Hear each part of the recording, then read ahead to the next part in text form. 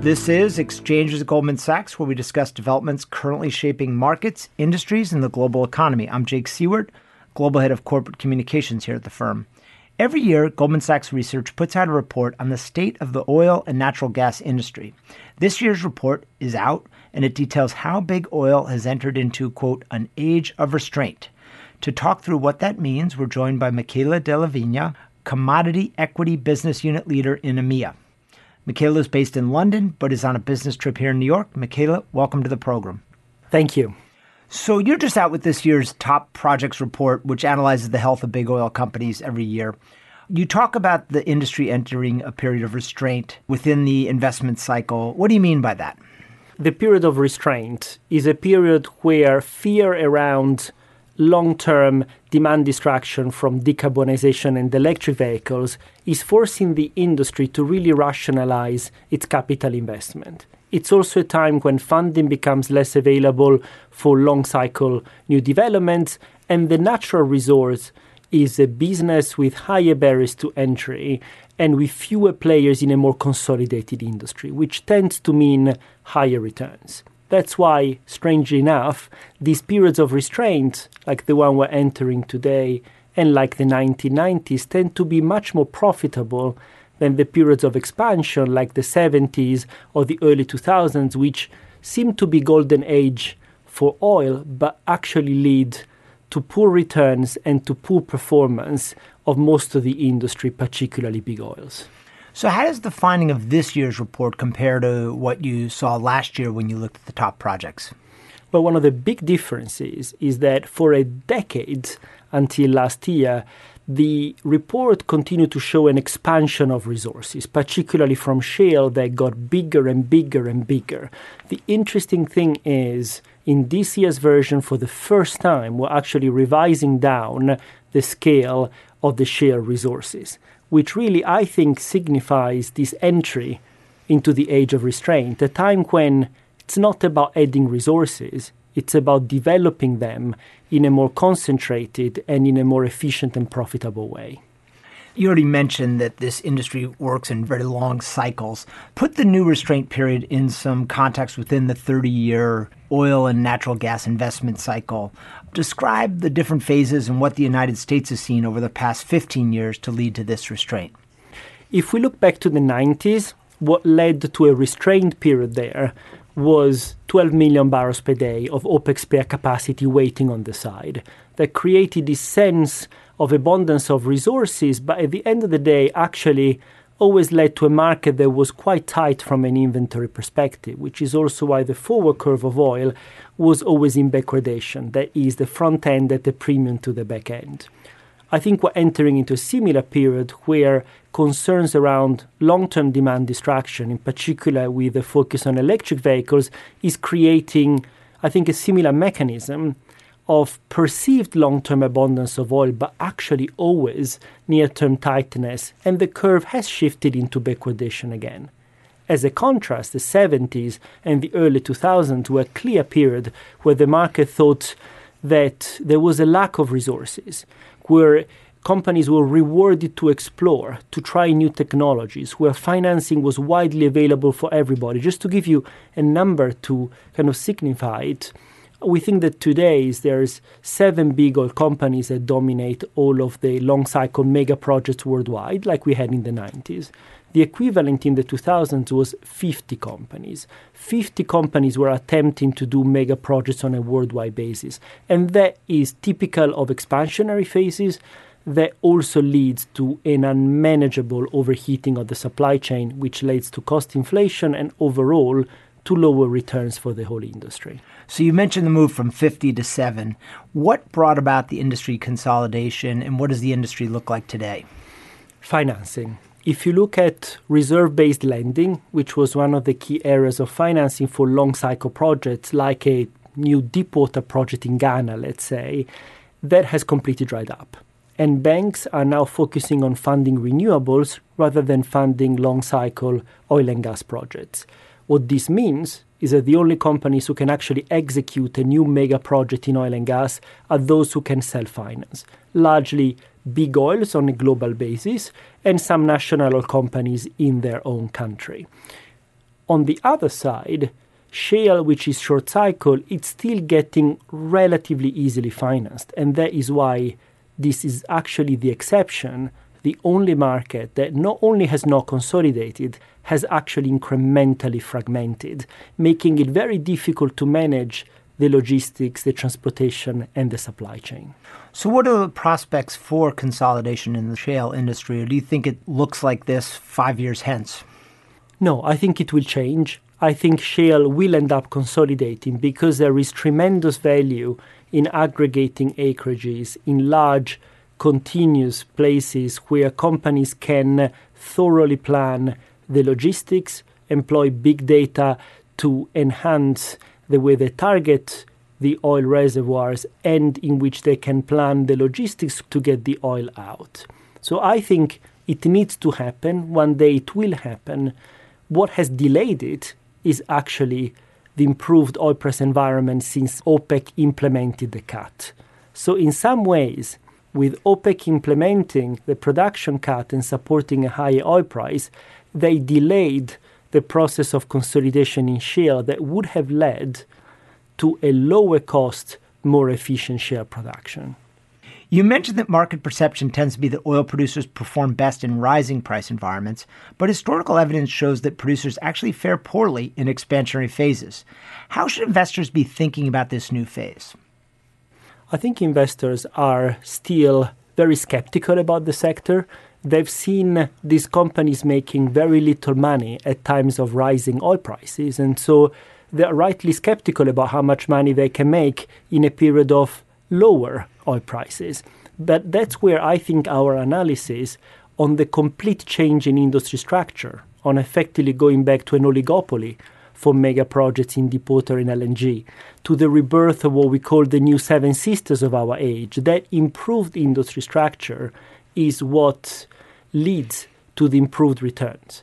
But because investors are still very skeptical about it, that's where the opportunity comes up. That's why we think that big oils are still very much undervalued at a time of structural market change and improving returns. So you're forecasting a production slowdown in non-OPEC countries in a couple of years in 2020. What's driving that? It's driven by two key factors. One is shale, where the natural decline rate of a shale well is much deeper and much more sudden than for a normal well from a conventional oil field. The way that comes out in terms of production is that it's very easy to grow shale, but the moment that shale starts to have a big historical level of production, that needs to be replaced pretty much every other year. So effectively, today shale can grow very fast. In 3 to 5 years' time, shale will need to run very fast to stand still, which is a very different environment. Secondly, because we had an extraordinary pipeline of projects that were sanctioned, that got the final investment decision in the 2011 to 13 period, and which are being all delivered now. Also, the long-cycle mega projects are going through a mega phase of delivery that lasts pretty much all the way until 2019, 2020, but afterwards it dries up. And so these two factors lead effectively to non-OPEC going from a period of exceptional growth right now to being very difficult to grow into the 2020s. Cost deflation is another restraint phase characteristic, and we're seeing a deterioration of the oil cost curve for the first time in a decade. What's driving that? What is driving that is shale, because shale is showing two characteristics right now, which are a big change to what we've seen so far. First, the resource base is starting to shrink for the first time as the sector focuses more on exploration. And secondly, the extreme fragmentation of the industry. Just to give you an idea, a Herfindahl index of concentration for deepwater would give you about 20% right now. In shale, it gives you less than 3%. Such an extraordinarily fragmented industry with uncontiguous acreage, with poor planning, is leading to inflation. That is why we've seen the cost curve for oil globally from our top project deteriorate for the first time in 10 years, providing what we think is very good support to the long end of the oil price that we think should be around $60 Brent. So shale's essentially become the swing producer and is setting the cost for the industry? Shale has always been the swing producer because it's short cycle, but it has become, as you're correctly saying, the marginal producer as well, really supporting the long end of the curve through inefficient, fragmented, and inflationary developments. So another driver of restraint is improved production delivery, and you and your colleagues expect this year to be a record year of both capacity addition and production growth. Why is that? Because it's amazing how in this new world with a more concentrated industry structure, you can deliver projects so much better. To put a couple of numbers to that, back at the beginning of the 2010s, the average under-delivery versus expectation each year was between 10 and 15%. Today, for the first time since we started this report in the early 2000s, we are seeing over-delivery, i.e. the sector actually providing more production than expected. That complete change in delivery, which comes from a better management of the supply chain, is typical of the age of restraints and is one of the drivers of better production and better returns for big oils. You mentioned that the industry is focused on the shift to electric vehicles. Let's talk about perhaps the biggest long-term demand disruption in the industry, decarbonization, specifically the growth of electric vehicles or EVs. What is that secular shift in transportation doing in the short term, and what can we expect in the long term? There are two effects of decarbonization. One is the future demand we will lose from it, particularly thinking about electric vehicles for crude. And on the other side, the future supply we will lose because of the projects that the market doesn't fund anymore because of the concerns around decarbonization. Now, what I find interesting is that the demand we lose from the first driver is lower than the supply we lose for the second driver, at least we think until the early 2030s. And this is why we think that for the next 10-15 years, electric vehicles and decarbonization could actually be the best thing that could happen to the oil market and to big oils in particular. Interesting. So you've noted that there are a lot of barriers to full-scale adoption of electric vehicles. Costs need to come down. A lot of infrastructure needs to be put in place. We need charging stations, investment in the grid. Does that bottleneck around full-scale adoption going to help the industry remarkably in the short term, or is that just built into the price already? Yeah, I think you raise a very important point. There's a lot of barriers to EV adoption. The way I tend to see it is you need three drivers of adoption. You need affordability, you need convenience, and then you need incentives from governments. If we think about affordability to go mass market, battery costs still need to halve from here, which requires tremendous technological improvements. From the point of view of convenience, we need a convenient charging infrastructure being laid out in the whole world. And we estimate the total investment for that will be about $6 trillion, about half of it in charging and half of it in a complete overhaul of the power distribution system. And then the third one is government incentives, which today in some countries are very generous. But let's remember that if there is a full transition away from combustion engine to EVs, the actual biggest profit pool that will be disrupted is the consuming countries' taxes at the pump. Today, Germany, France, the UK make more money from taxes at the pump than Saudi Arabia, Iraq, or Iran make from production. It's $850 billion globally, which is equivalent in many of these countries to between 4 and 8% of the national budget. So there's really a serious concern as to for how long these governments will really push for electric vehicles when the biggest profit pool being disrupted is their own. How are different governments thinking about that dilemma that they want to move as a policy matter to the electric vehicles, but they're reliant on the taxes to support a lot of their normal spending? I think the way it will work is the same way in which many of these big structural changes work. The governments provide a strong incentive at the very beginning because, to be fair, it's a meaningless amount in their budget. I think as it becomes closer in time and larger in scale, they will probably start to roll off a lot of those incentives and to really think in a more comprehensive way about the impact on their budget alongside the impact on the environment. Despite the decarbonization shift you discussed, you've also noted that big oil is entering a new golden age and is set to generate the highest free cash flow in the next decade. What's going on there? I think it will. And the reason why I think it will last for a prolonged period of time is this restraint, this sense of restraint that comes from the fears around decarbonization. Without restraint, I would be afraid that we go back into another expansionary period, which ends up wasting all of the value through inflation and inefficiencies. But because this restraint, this fear about decarbonization is so widespread, I think that will maintain high barriers to entry into the sector. It will foster this oligopoly of big oils that can coordinate and manage much better the supply chain and go back to similar improvement in returns as what we saw in the 90s, which, by the way, was a period characterized by a re-rating of big oils, by a contraction of the dividend yield, and overall by an outperformance versus the broader market of around 5% per annum over the entire decade. So you mentioned the consolidation. Who are the big players today in the industry? What's very interesting is we're seeing this new very consolidated market for LNG and deep water globally. This is what falls into the hands of what we call the new Seven Sisters, the seven big oils that effectively have recreated this oligopoly. It's the two big US companies, Chevron and Exxon, and then it's BP, Shell, Total, Eni, and Statoil. This is the new group of the Seven Sisters dominating the global large developments. We also have had concentration in some specific local markets, where, for instance, Canadian heavy oil has also fallen into the hands of 5 local companies, and Norway has also consolidated. But if we look on a global basis on deepwater and LNG, it's the 7 big sisters that are in the future going to do 80 to 90% of the global long-cycle development.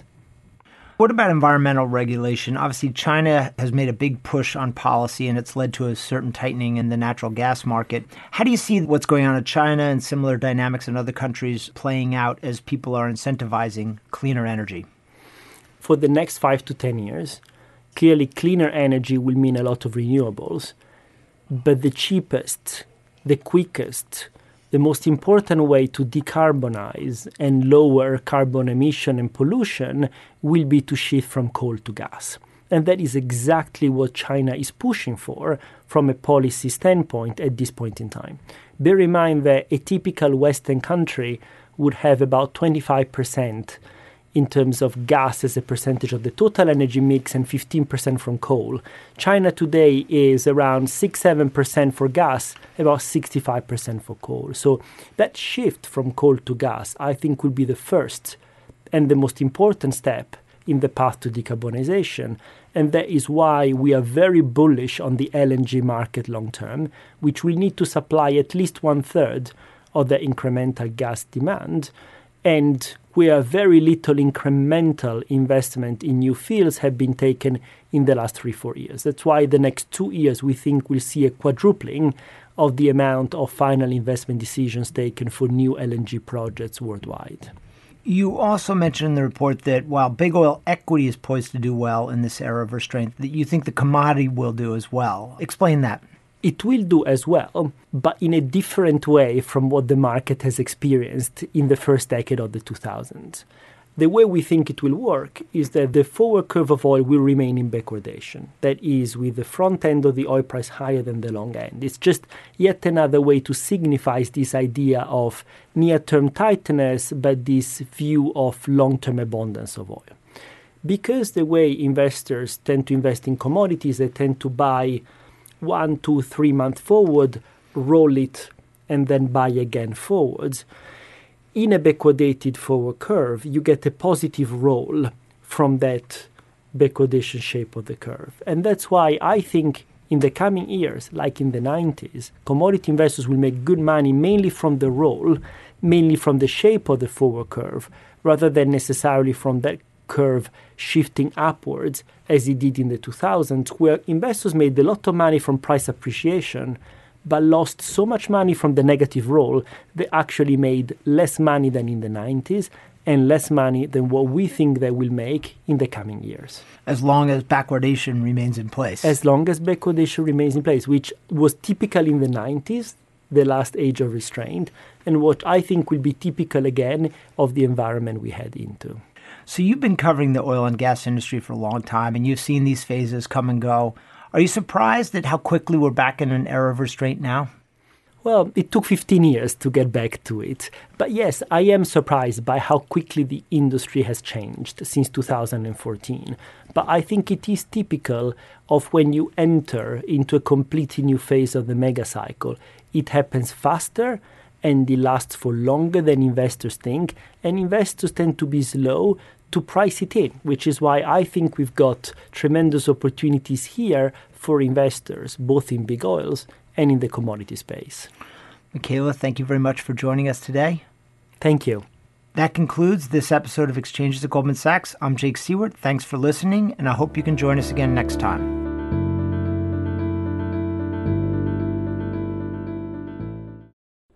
This podcast was recorded on April 16th, 2018. All price references and market forecasts correspond to the date of this recording. This podcast should not be copied, distributed, published, or reproduced in whole or in part. The information contained in this podcast does not constitute research or a recommendation from any Goldman Sachs entity to the listener. Neither Goldman Sachs nor any of its affiliates makes any representation or warranty as to the accuracy or completeness of the statements or any information contained in this podcast, and any liability therefore, including in respect of direct, indirect, or consequential loss or damage, is expressly disclaimed. The views expressed in this podcast are not necessarily those of Goldman Sachs, and Goldman Sachs is not providing any financial, economic, legal, accounting, or tax advice or recommendations in this podcast.